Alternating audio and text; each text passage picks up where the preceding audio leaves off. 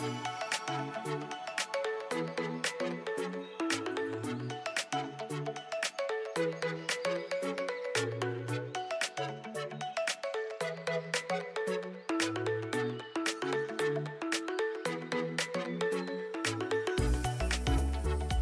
everyone, and welcome to Animate the World, a show about two friends and their love letter to animation in all its wonderful forms. I'm your co-host, Kelly Smemo. And I'm Richard Minari. Yeah. What? Why are you clapping? It's hard to understand your accent. Because today's a beautiful day, Kelly Smemo. Is it? Yeah. I mean, like, nothing special is happening aside from the fact that I get to talk to you, which Gross! is a gift. It's not even February yet. You're It's not almost supposed to be lovey-dovey and nice. Yes. That's The only one day in of the February. year. Only in the shortest of Absolutely. months can people be nice. All After the that, other we must have be to be- crusty and Yes. mean. Crusty, jaded, and just mean-spirited. Mm-hmm. Every month. Mm-hmm. Absolutely. Except for next month. Except for next month. The soft, Yeah. the soft, squishy month of hugs. Yeah. Exactly. Mm-hmm. Richard, Yes. what is the question of the week? The question of the week. Let's see. Well, I've had about 2 weeks to like just think about anime, and like that's been weird, Kelly. I've got like a bunch of anime stored up inside me that I just gotta let out. You know, Like a dam about to flood? it's like Oh god, I knew you were gonna vomit in this episode. I You had too many pancakes. I had too many pancakes this morning. The question I have for you, Kelly, is a personal one. Oh, No, it's not. okay. Off to What a great is- start. Yeah. Can you tell me about some of your favorite movies that are based on anime series? Oh. Now, this is a weird sort of genre, right? Like, because this is a chance for an animation studio to repackage something and then sell it again, but shorter, and perhaps with a higher animation budget. So the thing about this is I don't watch those normally. Dun, dun, dun. Because 9 times out of 10, it's just the same shots. Mm-hmm. And faster with less good pacing. Yeah, they often have to take a lot out to make it fit into 2 hours, right? I will say, though, there have been, I guess, 3 exceptions in my life. Mhm. Most recently, there was a Haikyuu movie that was a repackage of the second season, the second half of the second season. Mhm. But they included an animated scenes from a bonus chapter in the manga that didn't get into the anime. Hmm. And also in the manga was just sketches. It wasn't even really fully drawn. But they animated it, and it was all about my team crying. And so I watched those clips specifically, but I did not watch that movie. Mm-mm. You got the good stuff out. I got the stuff that was new and I needed to see, and then I wept for a few days. And I'm still crying inside thinking about it. But that's neither here nor there. Mm-mm. Another movie that I watched that was an anime movie from an anime series was Free has a ton of movies, honestly. But they're all repackages. Except they have their prequel movie, which is them as middle schoolers. And so it's literally just about Makoto and Haruka because Rin has moved away by then. Oh, and yeah. like 2 brand new characters, and like Ray is there even though they're not supposed to meet him, and it's like really funny that he's like in the background and not interacting with the main cast because he's not allowed to. But interacting with like characters that aren't in the later show but are existing right now, and it's just like I cracked up at that stuff. And Nagisa's there for like 2 seconds, but it's really about Makoto and Haruka, so of course I watched it, and it was like I enjoyed myself, but was it a good movie? No. It was... I don't even know what happened. But Makoto and Haruko got sad at one point, and then they made up, and they, like, swim weirdly romantically in a swimming pool fully clothed. And it was like, you guys are, like, 12. This is weird. But there's gonna be a new movie. I think it already came out in Japan, but I don't think it's subbed yet, or else I would have watched it. But it's supposedly all new content from after they graduate or after the Makoto, Haruka, Rin, Sosuke graduate. Except from my, expert brain analysis of the summary. Your brain analysis. Yes. Of the summary I read, where it describes what's happening. The way that the summary is set up is I feel it's one of those movies that's not actually a movie, but 3 stories in one movie. Like 3 episodes, basically. But they shoved them all into the movie, like the Digimon movie was. So I've never seen the Digimon movie. Is that really what it was? Oh yeah, it's 3 episodes, but they call it one movie. So there's like very sudden cuts where we've switched to the next plot. And that's yeah. And it was very confusing as a child.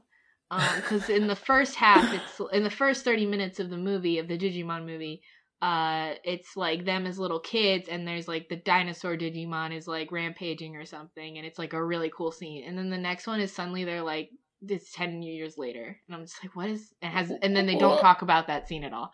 And it's like, that's what I'm expecting this free movie to be, because the way they describe it is like, in the summary is 3 sentences, and the first sentence is, Makoto and Haruka look for an apartment. Next sentence, the Samazuka people go to an onsen. And the next sentence, Rei and Nagisa work to be captains of the team or something like that. And I'm like, nothing connects these 3 things. Other than the fact they all exist in the same universe. So I firmly believe that it's just like 3 separate stories in one movie, which makes me very sad, because that's not great. But I will still watch it. Or at least the first 30 minutes, if those are the ones with Haruka and Makoto. And like, this is sort of the problem that I generally have with anime series to movies, you know? Because like, either it's like the repackage of the series, as we were talking about earlier, with like shot for shot almost, very similar. Or like on the other end of the spectrum, you have like the Naruto movies, which is what I often think about, which are just filler. And like, just they made up a plot like, oh, let's go to a random village where like everyone gets a body swap episode, or like there's some weird guy that we have to kill, and it's an entire anime arc but in a single little short movie. And like, sure, they have their place and people enjoy them, but like often you can not watch them and you'll be totally fine. And like, I only have like a couple movies on my personal roster that like actually fit into like new content and also enjoyable, and I don't want to miss out on. Maybe not necessarily canon, but like something that I really want to like, or not necessarily necessary to the plot, but like stuff that I want to see and check out and enjoy.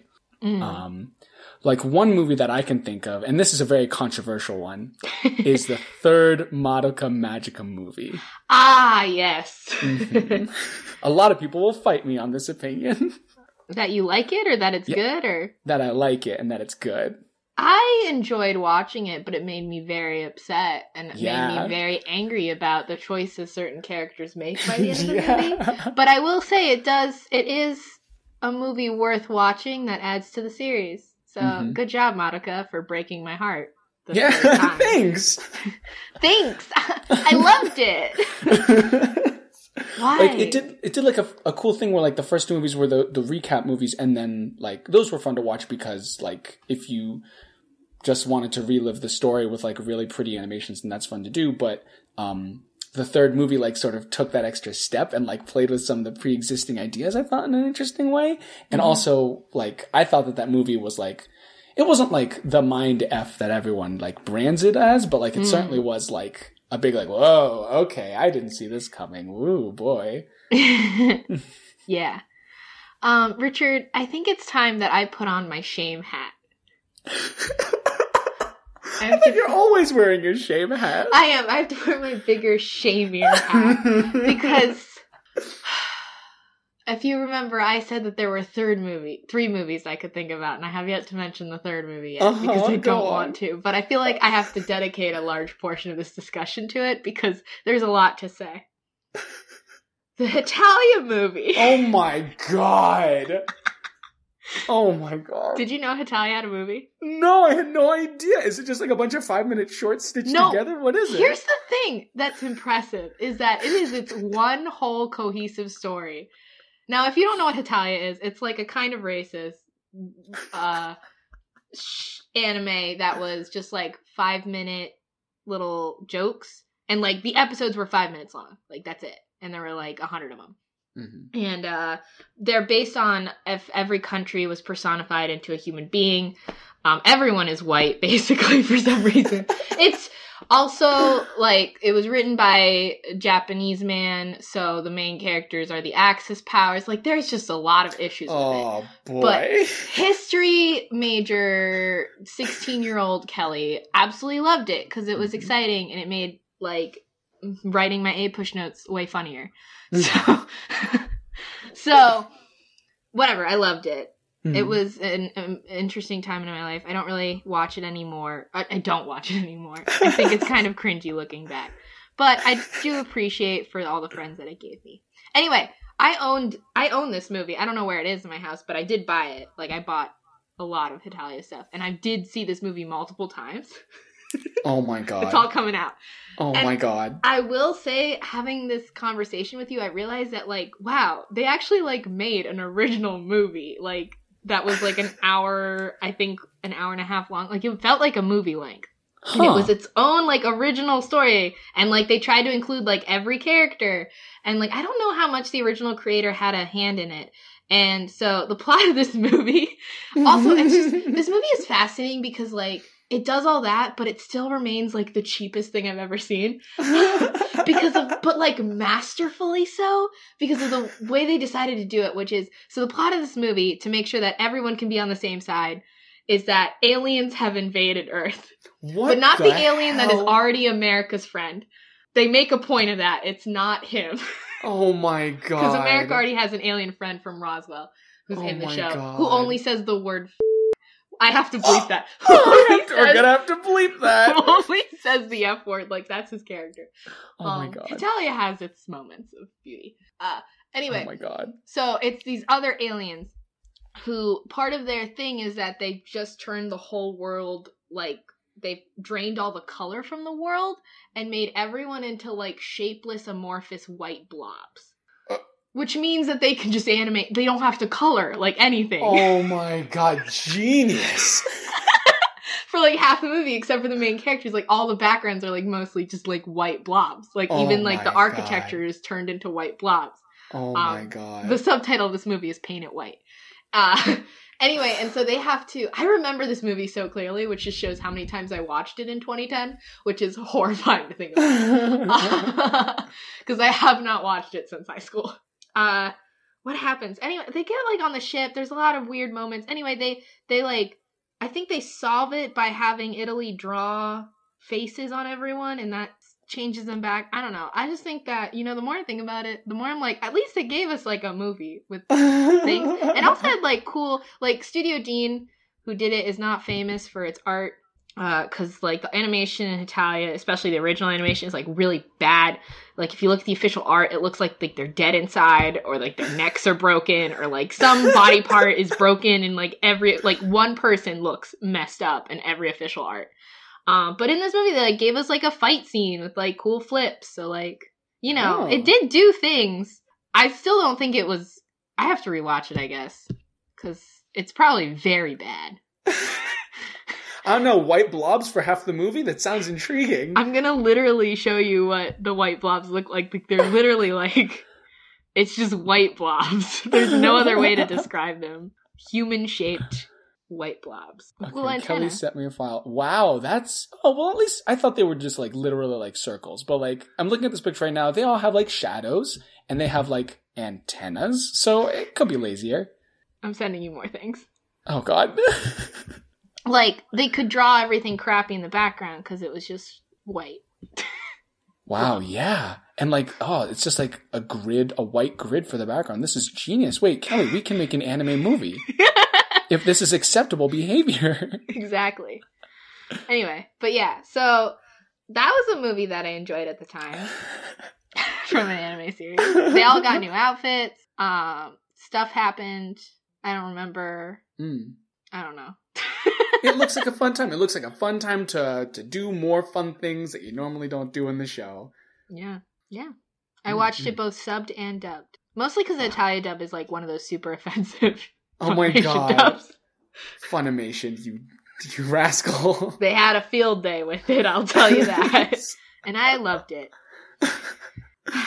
Well, if you're going to say something, well, I was going to say if you're going to say something shameful, then I'm going to say something shameful. But the more I think about it, like, this is not shameful. This is a classic. Let's talk about Pokemon the movie 2000. I love, not Pokemon the first movie? Pokemon the first movie was also very good, but the one that I saw the most growing up was Pokemon the movie 2000. Yeah, that's the one with Lugia, right? That's the one with Lugia and the 3 legendary birds. Sounds good. Yeah, I mean, Ash doesn't get turned to stone, but, like, he's the chosen one in this movie. He's, like, the one who's going to save everyone, and it was very exciting. And also, you got to travel around this, like, weird island, like, this archipelago of different, like, legendary bird islands, and, like, that was cool. With different and there was elements. a lady with a concha. Yeah. Oh, I love different elements. Younger I do me love ate the that up, Pokemon like, movies. I forgot about the Pokemon movies. Mm-hmm. How good they are.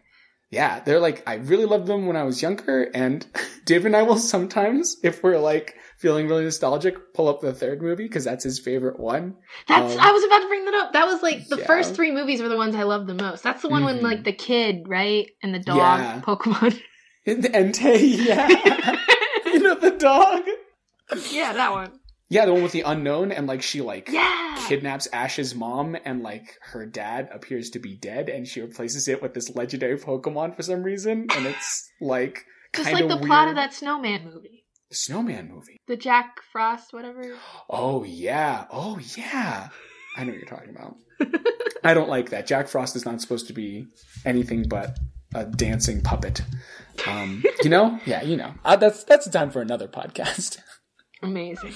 Yeah. But the Pokemon movie 2000 had everything. It had adventure. It had Team Rocket giving us laughs, and it had cool magic. And there was that evil guy who wanted to collect all the all the cool birds, and he was a jerk, but he got his comeuppance. And Lugia was awesome and went through the underwater stream, or whatever it was called.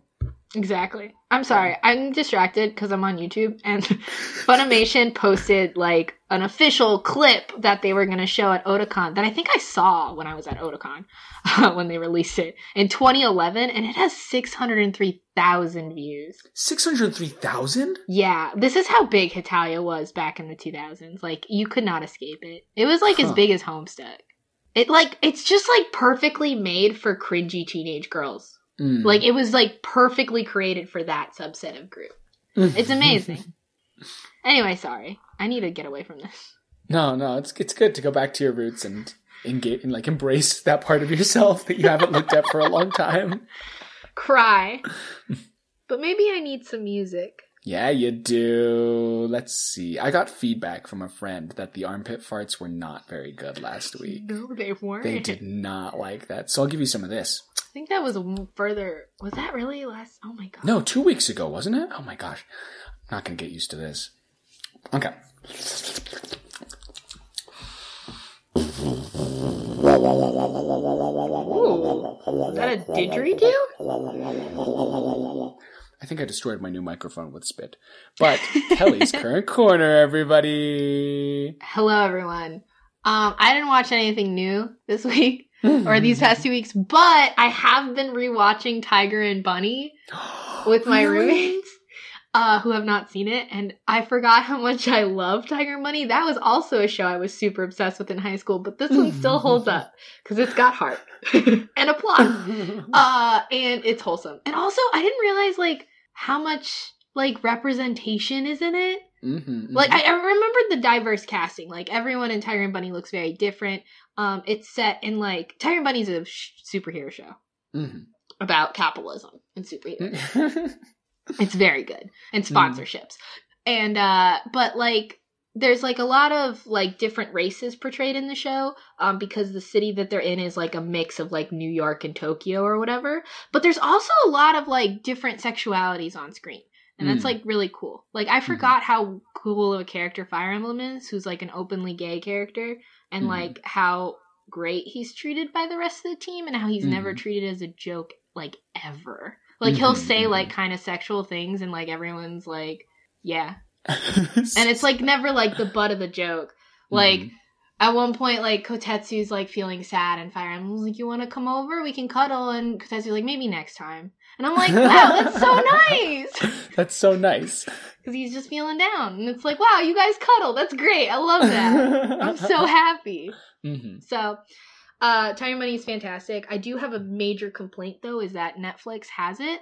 But Netflix apparently, I don't know if it was their fault or not, but they weren't allowed to show other brands. Oh. So they had to airbrush all the ads off of all of the superheroes.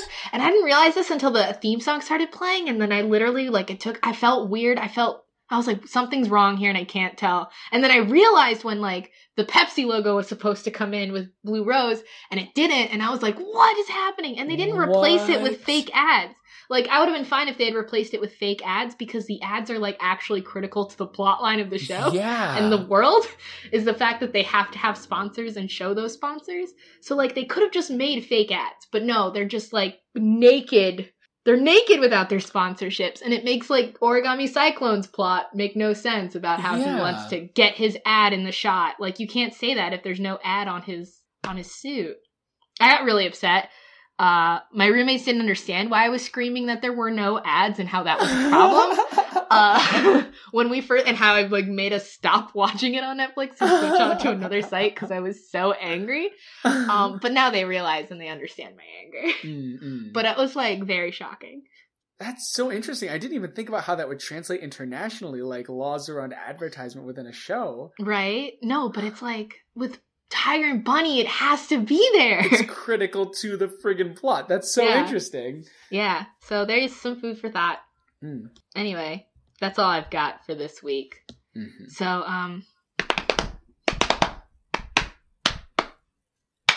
Yeah. Mm. Richard's Rambunctious Room. Yeah, welcome to Richard's Rambunctious Room. It is my part of the house that we live in, our ever-expanding home. In Richard's Rambunctious Room this week, I had the distinct pleasure of finally finishing Little Witch Academia. I had a friend. Been months in the making. Yep. I had a friend who came over. I was like, hey, I'm going to be watching this new anime that we'll talk about later. And I was wondering if you wanted to watch with me. And he was like, yeah, sure. And then he came to my house and he said, I'm lying. We're going to sit down and finish Little Witch Academia right now. And I said, what? He said, you have to. It has been too long. Your friend is a hero. Yeah, my friend. It was very important. I'm very glad he did that because now I understand why everyone really liked the ending of Little Witch Academia so much. Because it's phenomenal. It's phenomenal, and Croy and Shiny Chariot have such a complicated relationship, but you know what? At the end, they really pulled through for their girls. And the last episode I loved. It was so good animation, and it was so classic and cheesy, but I thought it was great. Yeah, no, yeah. And Diana fantastic. And Akko. Oh, God. So, I was playing a game of, we called it Hug, High Five, and Glare, which is our version of Boff, Marry, Kill, if you're familiar with that game. Uh-huh. And we're doing it with Akko, Diana, and Chariot. And my sister and I were like, oh my gosh, marry Diana, high five Akko, and then glare at Chariot. And my brother was like, no, absolutely not. You gotta marry Akko, high five Chariot, and glare at Diana. And I was like, no. I had officially ended my relationship with my brother as a brother. He was no longer related to me in any way, shape, or form. That was it. Our relationship is over. I would die for Diana. I would die for Diana, absolutely. I would marry her. I would give her anything she would ever want. Honestly, Diana could tell me to jump off a bridge and I wouldn't even think. I'd just do it. She's everything to me. I love her so much. She's so good. Her whole, oh my God. Has any other character trope, of that character trope been done so well and so beautifully? I do not the so. Rich, seemingly spoiled, angry, know-it-all bully character? Has anyone else been so flushed out so beautifully? I love Diana. I love what Diana done. I really want a season 2. I would love that. Oh my God. Season 2 where they get together and they fall in love. Oh gosh. She's not only I don't know, she felt even though all the characters were kind of ridiculous in that show, she felt very real, which was very nice, very realistic and 3-dimensional. As you said, fleshed out, just a great time. And Akko, I love her to death. I know. She's something. just really appreciate Little Witch Academia for giving me a show with, like, only female characters. Mm-hmm. And, like, being so good. Mm-hmm. And also, like, you know, shout out to my boy. What's his name? Andrew? Andrew. You know, he could have been the worst, and he wasn't. And I appreciate it. He was really good in the last episodes. I really He was him. just taking the back seat, just cheering them on, saying, why aren't you guys cheering for these witches? They're the best. They're my friends. They're the best. Love his character arc, too. Mm-hmm. But yeah, so that's what Richard. I did this week. Oh, Richard. You're making me think about Little Witch Academia and how much I love it. And how much I miss it. Mm-hmm. My brother did redeem himself in that he said, can I marry Sushi instead? And, like, I was like, that's a good point. She is great. Mm-hmm. I thought you said sushi like the food. Like the sweet, delicious seafood rice. But you meant the mushroom girl. Yeah, the mushroom girl. Amazing. Mm-hmm. But yeah, that was my week. I had a fun time. It was great. That's good. So, we both watched wholesome things. We both watched good, wholesome about things. About people falling in love. Yes, absolutely. Heroes and witches. Mm-hmm. But not Boku no Hero. But not Boku no Hero. Boku no Hero's granddad, Tiger and Bunny. Which I like more than Boku no Hero. Whoopsie, sorry, bye. Sorry, I like adult characters. More than you don't like I love Boku no Hero. All Might is definitely better than Mr. Legend in every way possible. Oh, yes. But they serve different purposes. That's very true. Very different character purposes. Same character trope. Very different character and character purpose. Oh my god. I love Tiger Bunny. All right, never finished it. Richard, I'm lost in this house. Where are we going now? Oh, we are going down to the club. You know, the club. The club? The club's going up. On a Tuesday. What kind of club, you ask? It's an anime club. Wow, what a bunch of nerds in this room and not enough lockers. That's no good. Too many nerds and not enough lockers to push them into. Exactly. That's what this is about. Welcome to the Jockcast. Yeah, Jockcast for jocks. Sports. All right. So, we watched Steven Universe. We watched Steven Universe the anime. It was great. And I actually loved it. I really liked it too. I was kind of iffy on the first episode, but after 3 I got really into it. Same. Because it's all in CG, and that takes some getting used to. Mm-hmm. So the first episode's kind of like uncanny, like, I don't know. But then once you like are accustomed to it, you can really get into it. And I like love all the characters. Mm-hmm, mm-hmm. And I love the world they're building. I'm very fascinated. I want to know more. I am buckled up for this ride, and I'm excited to watch the rest of it. Mm-hmm. So, I guess we should talk about what the hell happened. Mm-hmm. So, Steven Universe is our code name for this show. Alright, so in episode 1 of Steven Universe, the first thing I want to just like, I didn't take a lot of notes in episode 1 because I was trying to get acclimated, but the thing that like just kept flooring me about this show was how cinematic it was. Yeah. And like how nice the art was, even though it was CG, like the camera shots and the angles and the like sweeping views, it was like really well done and like not something you typically see in an anime, like at least only in like the highest tier or whatever, you know? It felt more like a movie anime than like a TV show anime.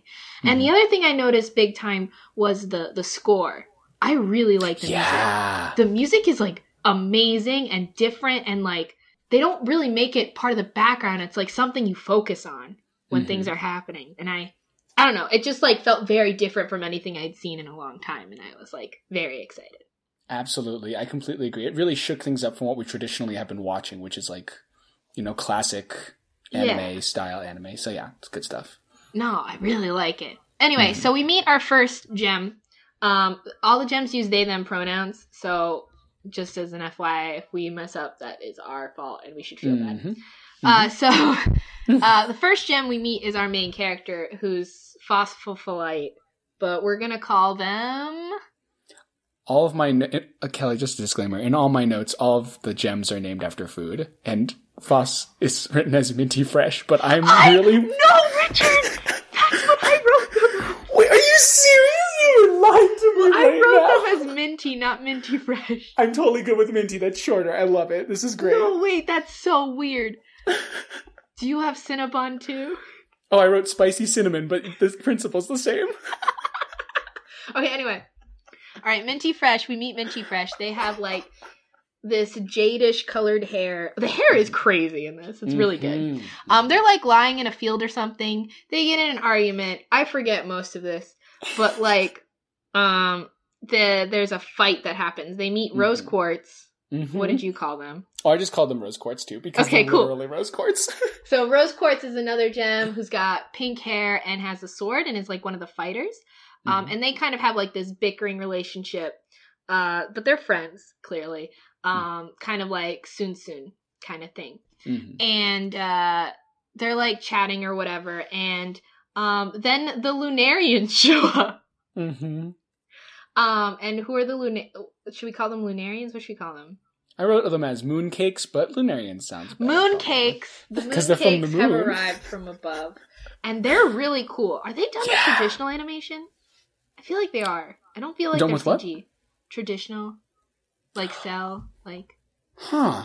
I feel like they didn't look CG to me. But anyway, it's like this.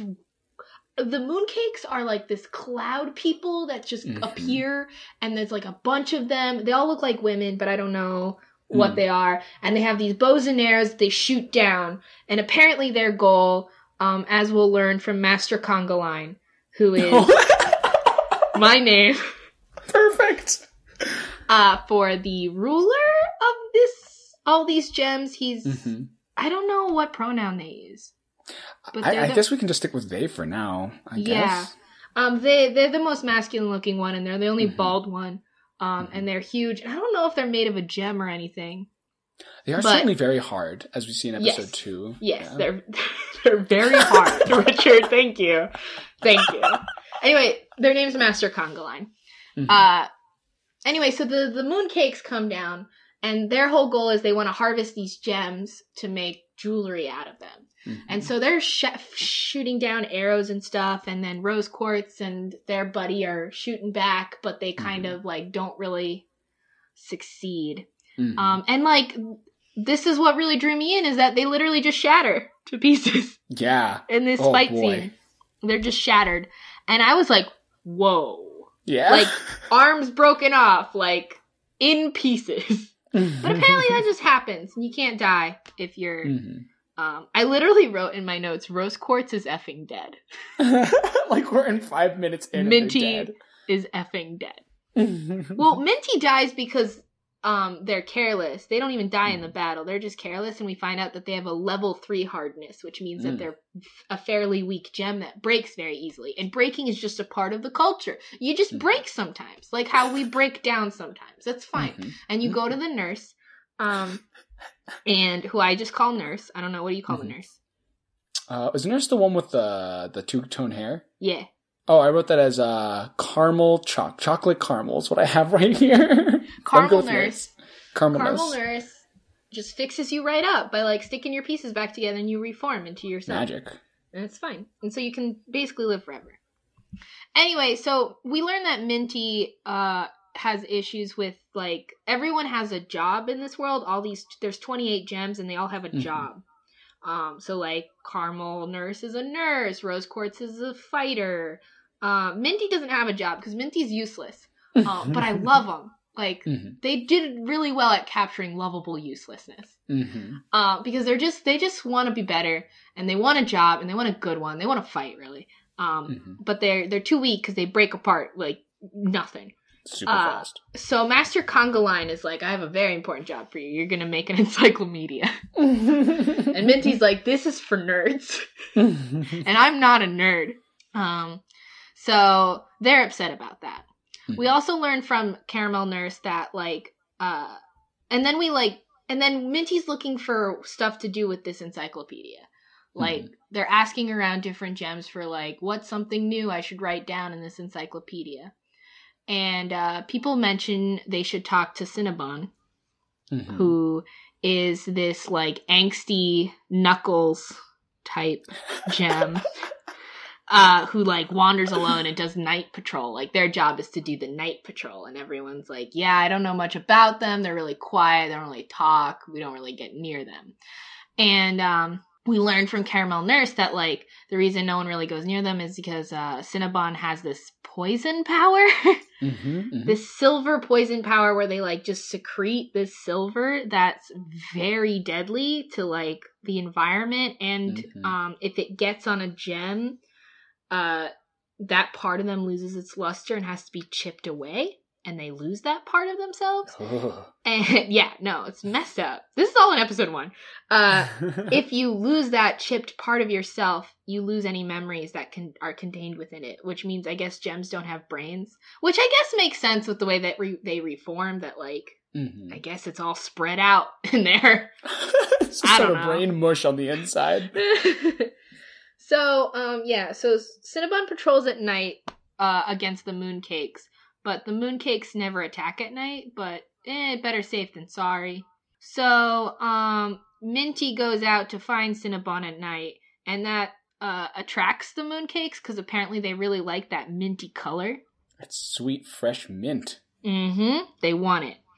And Cinnabon ends up saving Minty. They kind of save each other. Arms get lost. Like, at one point, Cinnabon is kind of thrown off the cliff edge, and, like, Minty goes to grab them and, like, pull them back, but then Minty's so weak, their arms just fall off. It's crazy.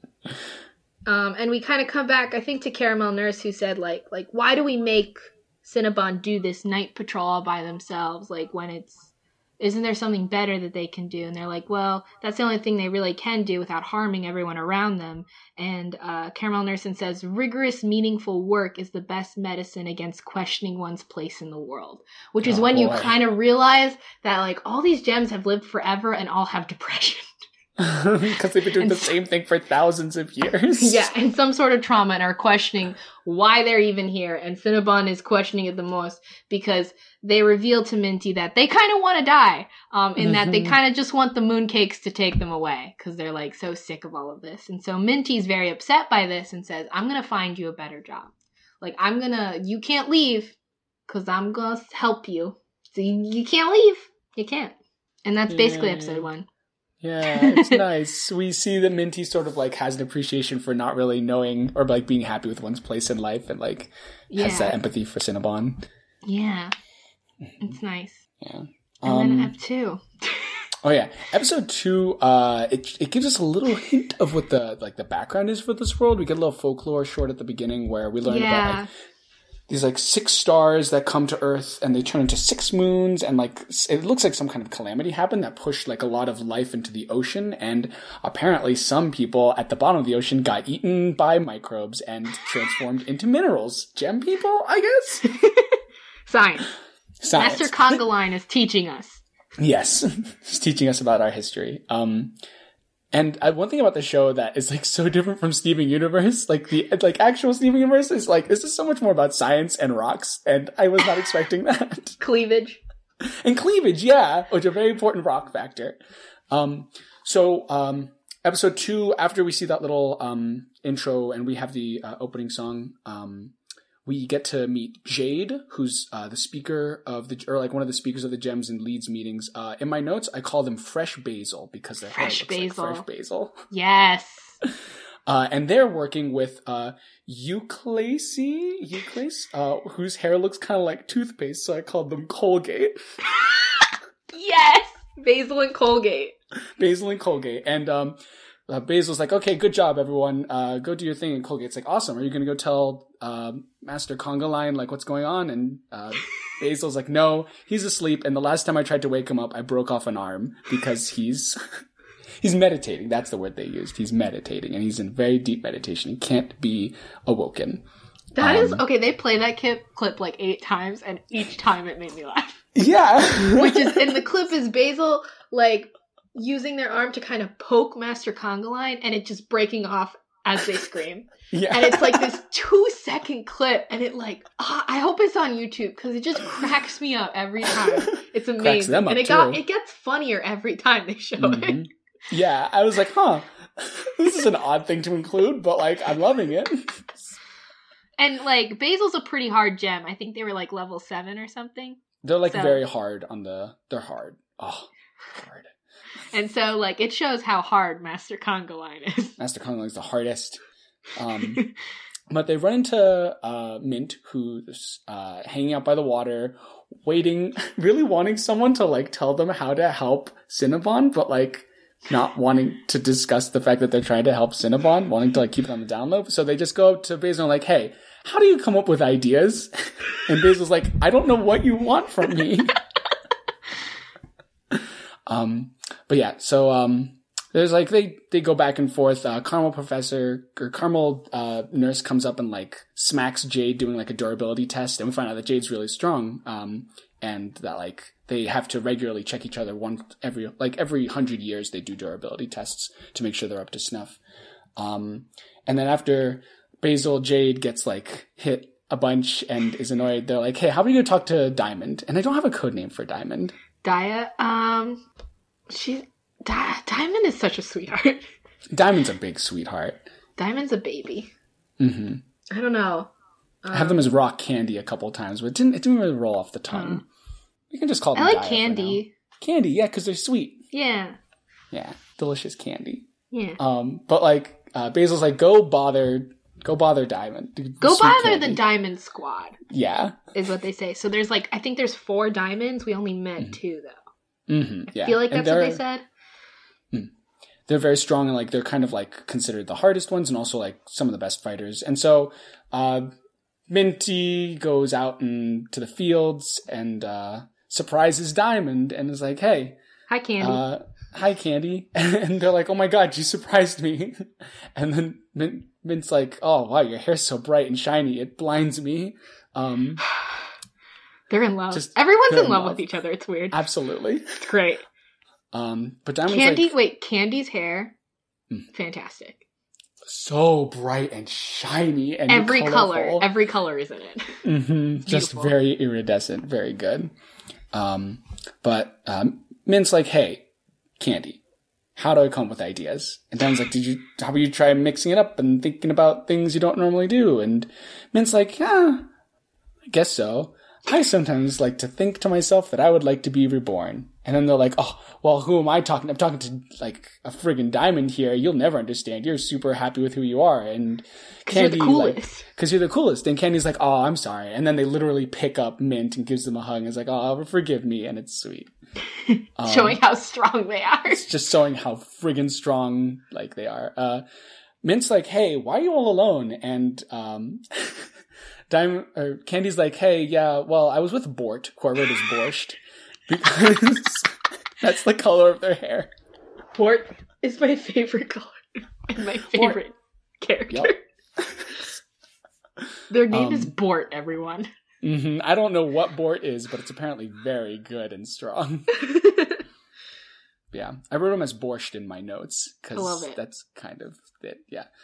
So apparently Borscht just went off on their own because they're faster and stronger and just apparently better than Candy. And Mint's like, hey, that's mean and selfish. Borscht stinks. And then suddenly mooncakes arrive and they arrive on the horizon. And I forgot to say this earlier, but I love their entrance. Like it has like in the sky, it's like the Rorschach test, like the ink blots just like blossoming out. And then it like turns into this cloud covered in like these like dancing people who are like playing instruments and like there's this whole like promenade and ceremony to it and it's really cool. And the music picks up and it's so good. It's so good and classy and exciting. Oh, yeah. But yeah, so they start throwing their spears and Candy gets to show off their cool new fighting technique, which Mint was going to like catalog that, but they obviously got distracted. But like Candy shows off the super cool fighting technique where they like smack the lances, like they hit him right back at the mooncakes and it just like shatters them and explodes them. And it's a really cool fight scene. But then like suddenly there's this weird sound that like keeps happening whenever Candy uses this cool attack. And then we hear this really loud crack and they drop their sword and Mint's like, what the heck's happening? And Candy's like, oh, it's not going like at normal. It's not doing what it's supposed to do. That's not good. And everything looks like it's going to be really bad. But then Borscht runs in and wastes the mooncakes to the ground and the day is saved. Okay, Borscht's character design is my favorite thing. Oh, they have this like long black hair that's like in 4 strands, and it's so good. It's so good. And like it's this deep dark color that contrasts really well with Candy. Like yes, in like and they're in love. Oh, they're in love. Everyone's in love. So after the fight, like Candy sort of talks with Mint about like how they like Borscht doesn't really let them fight a lot anymore because they've gotten so strong and they can sort of just take care of everything and sort of want to protect Candy and not like let them get hurt. And like sort of Candy talks about their complicated feelings towards Bort and sometimes almost wish that they weren't there sometimes so that they can like maybe have a bit more active role in the fight. And then Borscht comes up and is like, hey, your arm broke off. And we find out that Candy's arm broke off while they were using that fancy new technique. It was hidden by the glove that they were wearing. Yeah, they were wearing the long gloves. Is that like that's to like hide how bright they are, right? Because otherwise it's like too shiny. Yeah. I think that's, yeah. And then Borscht is like, you go off, you walk away, and you get attacked, and you show off your weird, dumb fighting style, and you get your arm broken off, and I don't know why you won't just do what I say. And Candy's like, listen, I am trying to protect Mint, who's trying to ask for help. And Borscht is like, oh, you want help? And then Borscht puts their sword like right up against Mint. It's like, let me end your existence. Let me waste you here and now. That'll be a help. But then, distraction, because they suddenly see that more mooncakes are headed straight for the headquarters school place. And they're like, oh shit, Dad, he'll be fine. He'll take care of it. But then Mint's like, Dad's sleeping. And they're like, oh crap, Master Conga Line! Master Conga Line is sleeping, meditating, and he's not going to protect the school. A big mooncake floats over the school, and they drop a big old shell on top of the school. And at first I'm like, what kind of dumb attack strategy is this? They just drop a giant snail shell on top of it, and then it does nothing. But it certainly surprises the gems. Borscht runs up the side of the building, really cool, and Candy goes after them, and Candy's like, here, I'll help. And Borscht is like, no thanks, and they destroy all of the Lunarians in like one fell swoop. Yeah. And like Candy's just like, well, fine, okay, you jerk, and then they drop back down. But yeah, so back on the ground, Mint is like, oh yeah, they took care of it, and Colgate and Basil are like, yeah, well, want to check out this like weird shell? And Mint's like, no, I'm busy doing a book, and they're like, no, you're not. But yeah, so Mint is like pouting about how they really don't want to look at the shell, and then suddenly a giant snail comes out, and it friggin' eats Mint, and they get inside of the snail body, and everyone's freaking out a lot. But yeah, they're like, Colgate's like tries to like slash the slug in half, and it just melts their sword, and they find out that the snail has this weird like digestive property to it that seems to like break apart minerals, and so we get to see... It melts them. It's hot and steamy in the It's snail hot time. and steamy. Oh, God. But we get to see Mint inside just like, oh my God, I'm dying. Someone help me. And on the outside, Borscht is like, hey, tell us if you're in there. And Minty Fresh is like, please help me, but they can't really say that. And so Borscht is like, you dumb idiot, why aren't you telling us that you're okay or not? So then they fight, and it ends with a cliffhanger because Minty Fresh just melts away into nothing. Yeah, literally just we watched our main character melt into nothingness. Just turns inside this episode giant 2. snail. Yep, Question. just gone. That was a giant snail shell. How big are the gems? Are they tiny? Is that a normal snail? This is what I kept thinking. I was like, how big are they? What does I this didn't mean? even stop to think about Because they talk that. about microorganisms a lot too. Well, then how small are those microorganisms? They must be really microorganisms. So, I don't know. Anyway, so episode 3 starts off where we left off, where Minty is, like, you know, evaporated into this snail. They defeat the snail by slashing it. Like, some of Minty's gem stuff gets, like, stuck in the shells because of the melting things. And they, like, basically kill the snail, and, like, the shell drops into the water. And they go down to try to retrieve Minty, but there's, like, nothing left. There's nothing left. But what they do retrieve is a smaller snail. And everyone's like, well, I guess we can kill it. But Candy notices that, like, the snail is reacting, whenever they talk about Minty. And is like, oh my God, Minty is the snail now. So Minty is now a snail. And this is the episode we're in. So Or I'm going to call them Sninty. Sninty? The snail, Minty. Mm-hmm. And so, Candy's like, we need to save Minty, and we need to help. They're inside the snail, so we need to figure that out. So they all go to the nurse, and so Caramel Nurse is like, oh, Minty's inside here? I guess I'll just have to cut it up and get them out.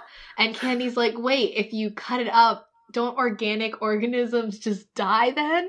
And like, I forget who else said it's like, yeah, they're useless. They were built to have younger ones replace the older ones. It's weird. And I was like laughing at that. Anyway, Candy rescues Sninty from Nurse to make sure that they don't cut it up. And they're really concerned. And so they're like trying to like, okay, we're going to figure out how to save you. I'm going to figure it out. I'm going to ask around. And so Candy starts like asking everyone they can find, like, hey, this is Sninty now. Help me. And they're like, oh, that's Minty now? Wow, that's great. I'm glad. Minty was really annoying and had no purpose. Maybe this is better. And Candy just keeps getting more and more horrified at the fact that Minty literally has no friends. And how everyone, it's like, Miracle on 34th Street, except instead of being heartwarming, it's worse because you were better off dead. So Candy starts feeling worse and worse and worse about all this because everyone is really mean. And at one point, Candy questions and is like, is this because I told you, like, to change? Like, I told you to maybe try to be something different? Did you take me literally? Like, what the hell, Minty? Why did you do this? Why did you become a snail? It's getting dark outside. They're upset. They're, like, at the beach. The snail. It's just pooping all over the place. Why did this scene exist? The snail's like eating and then pooping, and I'm like, and Minty's like, or Candy's like, what are you doing? You can't do that. You're gonna make yourself gross. We don't do that. We're rocks, Minty. And then Candy's, I think at this point, going slightly insane, and is like, are you happier as a snail? Like, is this better? Should I be a snail? And they're like, there must be someone out here who cares somewhat about you. And I'm like, it's you, Candy. You're the only one who cares. But it's nighttime, so we cut to Cinnabon, who's patrolling. And during patrol, they see like this blinding light in the distance and they freak out. And they're like, oh my god, the mooncakes are here. And they rush over. And I was really worried because they sent their silver poison first. Yeah. And I was like, please do not hurt Candy, because that's clearly Candy. But no, they're more cautious than that. They don't attack, but they find a sleeping Candy on the floor, and they get filled in on what's happening with Sninty. And Cinnabon gets really mad about it and is like, I hate them. They're the worst. Blah, blah, blah, blah, blah. Why are they always so in my face? Why do they care so much? And Candy's like, this sounds like a love confession. And then Cinnabon's like, why is everything love to you, you weirdo? Which is funny. And everything's love to them because they're in love with borscht, but whatever. Anyway, Sninty's snacking on some leaves, and Cinnabon is like, what kind of snail is that? And then Cinnabon knows a lot about snails. Yeah. Or about nature in general, because I guess that's all you can really do when you're alone. And tells Candy, like, that's a weird kind of snail. Look at this snail. This is one of the land snails. It eats these red things, so its shell is red. And the snails on the beach eat white things, so their shells are white. So you are what you eat. And then Candy takes a second and is like, oh my god, the snail ate Minty, so Minty's the shell, not the snail. And who cares about this snail? Who cares about Sninty anymore? So, also, I didn't understand this part. When Candy runs off to go save Minty, like, Cinnabon makes a little guy out of silver. Yeah. And it's, like, really angsty for a moment, and I didn't understand what that was. But me neither. I'm assuming... Maybe they just need to hold someone's hand, and that's all they can really do at this point. Oh, no! That's awful! Make a little poison person. Anyway, we have an extended scene of Candy running. It's great animation, but it takes a while. And then finally they wake up all the gems, and everyone works together to pull the shell out of the water, and they start chipping away at it. It takes like all night to get all the green parts out, and they give them back to Caramel Nurse, who puts Minty back together. And Minty's back, and everyone's like, great, Minty's back. Which, again, awful. They're all so mean. And so, like, you have 28 friends, that's it. Like, how can you not care about this one person? It's like a big part of your population if you lose one.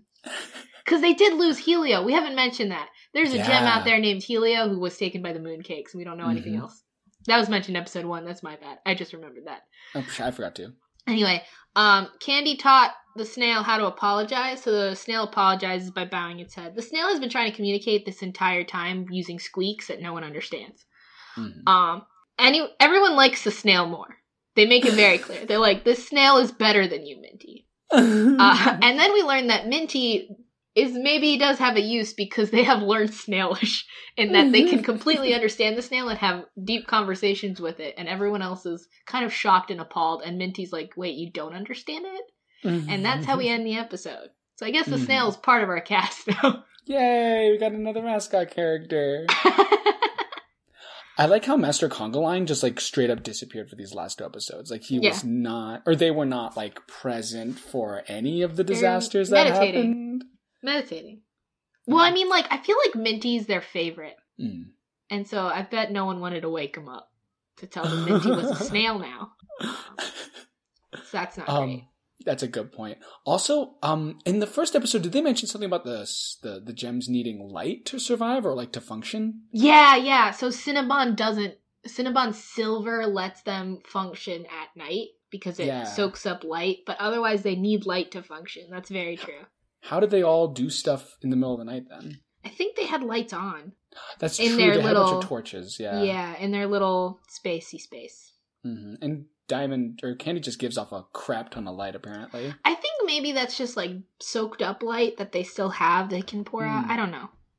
Or maybe they're so iridescent that the stars are enough for them. I don't know. Ooh, maybe? I don't know. Or maybe they don't know what the rules of their own universe is. That's also possible. That could be it. That could very much be the case. So, Richard, predictions for the next 3 episodes. I predict that the Sninty snail will become the main character of the show this was their setup episode. They're now the main character. They're going to make the encyclopedia, and they're going to ultimately kill all of the mooncakes and free the gems from their oppression. It makes sense because it's like the ultimate betrayal because the mooncakes brought them there. I like it. I think we're going to meet more gems. Yay. And I'm excited. Yay. But I have no idea where the show's going. I feel like it'll culminate with us saving Helio or finding out what happened to Helio. But I feel like that's not till like episode 10. So, not yet. But yeah, we talked a lot. So we need to go to the rec room. Should we chug on over to the rec room? Rec.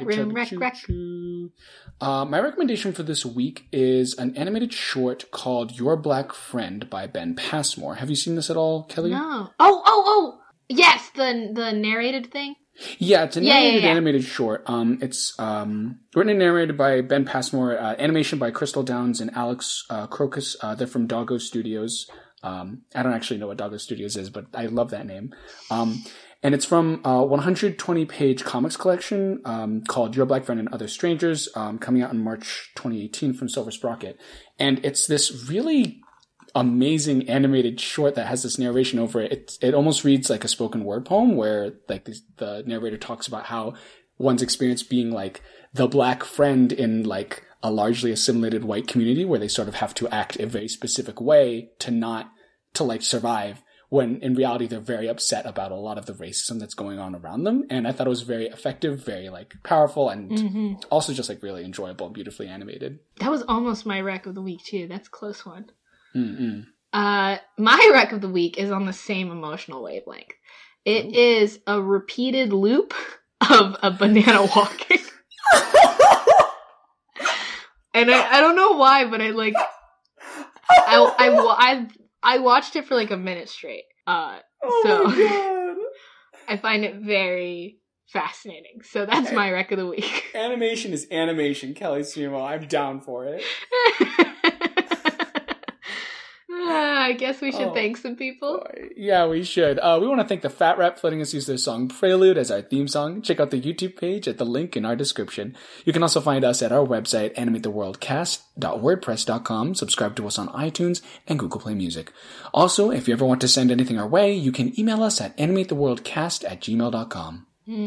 So next week, for 2 weeks from now, watch the next 3 episodes of Steven Universe. for 4, 5, and 6. I'm super pumped about it. But Richard, I'm very pumped. I think it's time we have to tell them about our super secret project that will be airing next week, February 6th. Is it time? Oh, God. Okay. Richard, what evil have we done? We've committed the ultimate sin, which is create a podcast about K-pop. Specifically about one boy group called 17. There are not 17 of them, there are 13 of them. We love them to death, and we just need to talk about them for an hour chunk of time every week. Yeah, every other week. Mm-hmm. So, to save this podcast, we created another. Yeah, because if that interests you at all, it'll be airing on February 6th. We'll have more information posted later. But in the meantime, stick around after our ending song because we'll add the teaser to it. Yay! For this episode. So, yay. Anyway, thank you all for being lovely. Mm-hmm. What should we leave them with, Richard? Shine bright like a diamond. Shine bright like a diamond. Bye-bye. Is that a song? Yes. What song is that? Whatever. Okay, bye. Bye-bye.